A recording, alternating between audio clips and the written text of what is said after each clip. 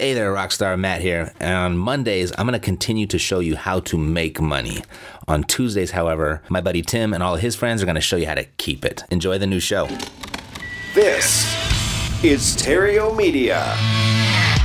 Did you know that up to 50% of your lifetime income will be wiped out by taxes? What if you could stop this madness? Isn't it about time you play on a level playing field with the wealthiest 1%? Now you can. Tim Berry, attorney at law, shares here each and every week current tactics and strategies that anyone can implement to hack the tax code, protect your assets, and keep what's rightfully yours. It's time for Tax Hacker Tuesday.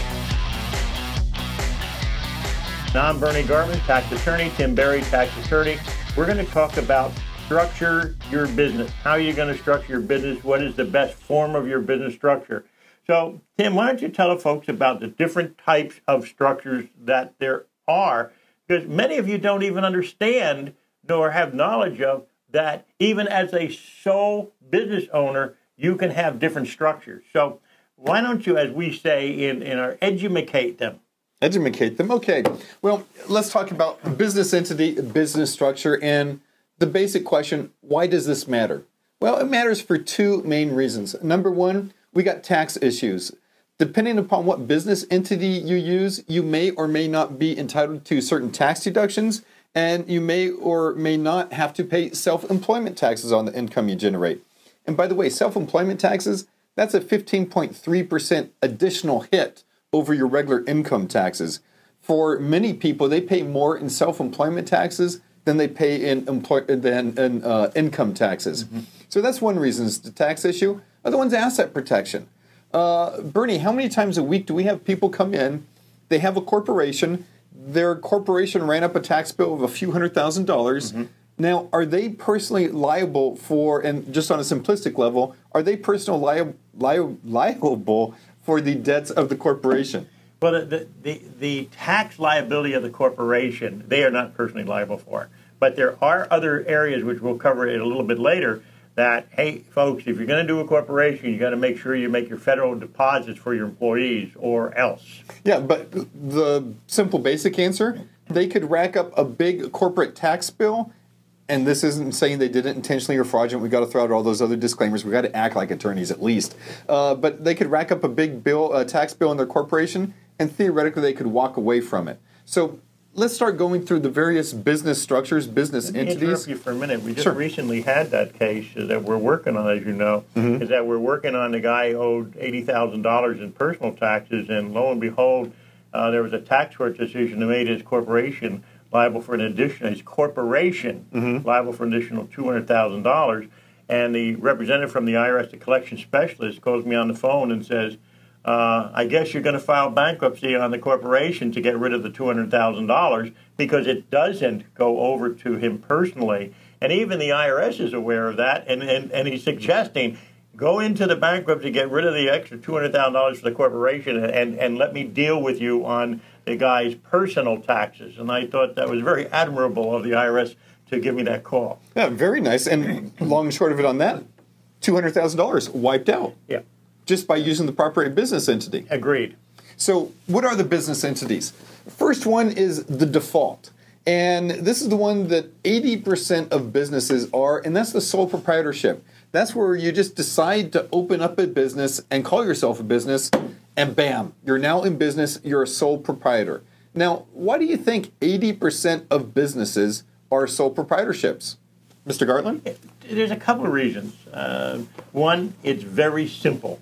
Hi, I just get a business license in the town that I'm in. I'm imitating Mr. Rubio, by the way. And I'm in, pardon? I'm imitating Mr. Rubio. I had to reach over and get some water. Oh, give it. It wasn't a bottle of water, and you didn't dip like this.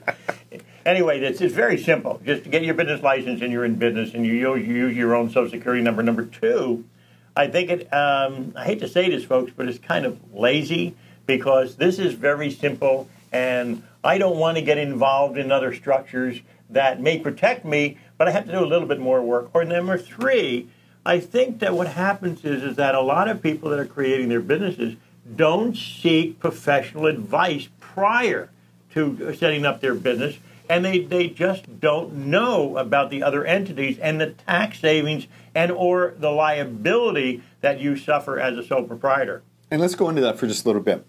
If I make $100,000 net profit in my sole proprietorship, how much of that is subject to self-employment taxes? Well, you got 15.3% of the maximum. Yeah, Okay. and the maximum's over $100,000. Right. So the full $100,000, I get an additional $15,300 in taxes just by using the default sole proprietorship. And that's true. And the thing of it is with that is there's another entity that allows you to still have that income, But let's hold off on that. but you don't have to take the 15.3%. But there's another entity, and that's the reason why you should, if you are to open up a sole business, you should seek professional advice so that you can do what we're going to talk to you in a minute. Got it. So the sole proprietorship, 100% of the income earned is going to be subject to the self-employment income.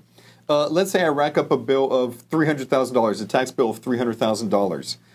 Can I walk away from that tax debt? If it's a sole proprietor? Yeah. No. Okay, so sole proprietorships make no sense. They're for the uninformed and for the lazy. So I ask you, are you uninformed and lazy? A little bit of facetiousness there, everyone. Okay. Is So, everybody supposed to raise their hand and say, yeah, they are. yeah, I'm lazy. hey, you in the back there. I see ya. Yeah. Okay, so sole proprietorship doesn't make sense. Second one, LLC. What's an LLC? An LLC is a limited liability company, not corporation, limited liability company. And that's basically pretty much like operating as a sole proprietorship, but you have limited liability with that entity. And now the cool thing about the limited liability company is you can shape and mold that thing pretty much however you want to. And you can have that taxed either as a sole proprietorship, you can have it taxed as a partnership, or you can have it taxed as a corporation. So in most places, an LLC is a great starting block to set up before you determine how you want to be taxed. So LLCs are great little pieces of Play-Doh basically on how you can shape and mold things. And let's go into the corporations also, because now we have the other entities of corporations. And in particular, let's talk about the tax attributes of the corporations. Bernie, whenever we're talking about the sole proprietorship, you started to talk about, well, there's another entity where you can lower the amount you pay in self-employment taxes. Please, explain. There's a sub-S corporation. And a sub-S corporation, as long as you pay yourself a reasonable salary, you can, let's take that $100,000 for an instance. Let's say you gave yourself a reasonable salary of $30,000. And if you were sole proprietorship, you'd have to pay 15.3% on the entire $100,000.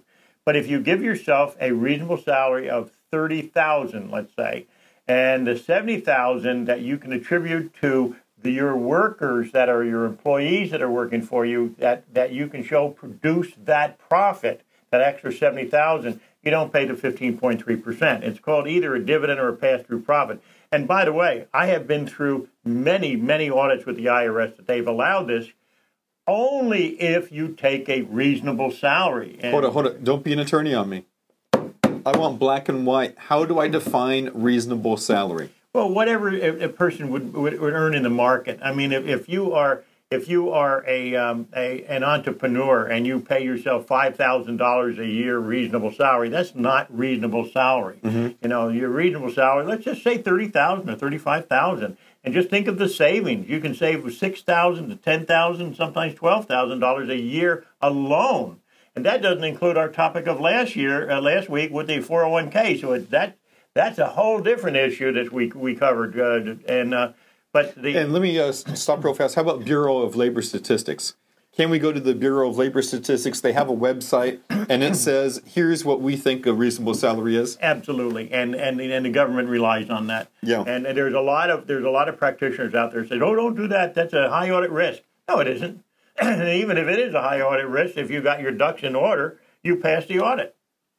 I agree. So pay yourself with an S corporation. It can be a fantastic tax savings vehicle, so long as you pay yourself a reasonable salary. One source of finding out what a reasonable salary would be the Bureau of Labor Statistics. Other corporation out there is a C corporation. And with a C corporation, the entity itself is the taxpayer. With the S corporation, the tax ramifications flow through the S corporation, and it's the owner of the S corporation who pays the taxes. With the C corporation, all the tax ramifications flow into and stay inside the C corporation, and now the C corporation pays the taxes. C corporations, for starters, for people just starting off, they're probably not the best choice. Either the LLC or the S corporation is probably going to be a better choice. But as you start getting more advanced with things, then the C corporation might make sense. One caveat about a C corporation: never put real estate, never put appreciating assets inside a C corporation. It's going to be a nightmare. It's going to be a disaster. Now, let's go back to the LLCs real fast. I said they can be taxed as a sole proprietorship, they can be taxed as a partnership, or they can be taxed as a corporation, either a C or an S. How do you go about doing that? Well, it's really neat. You create the LLC, and now you just file the proper forms with the IRS, and you tell it you want to be taxed as a corporation, either a C or an S. So for most of you starting out, setting up the LLC is going to be the way to go, except for a quick caveat. If you live in California and you have a professional license, you can't operate with an LLC. Then you got to go directly to a corporation or use the sole proprietorship.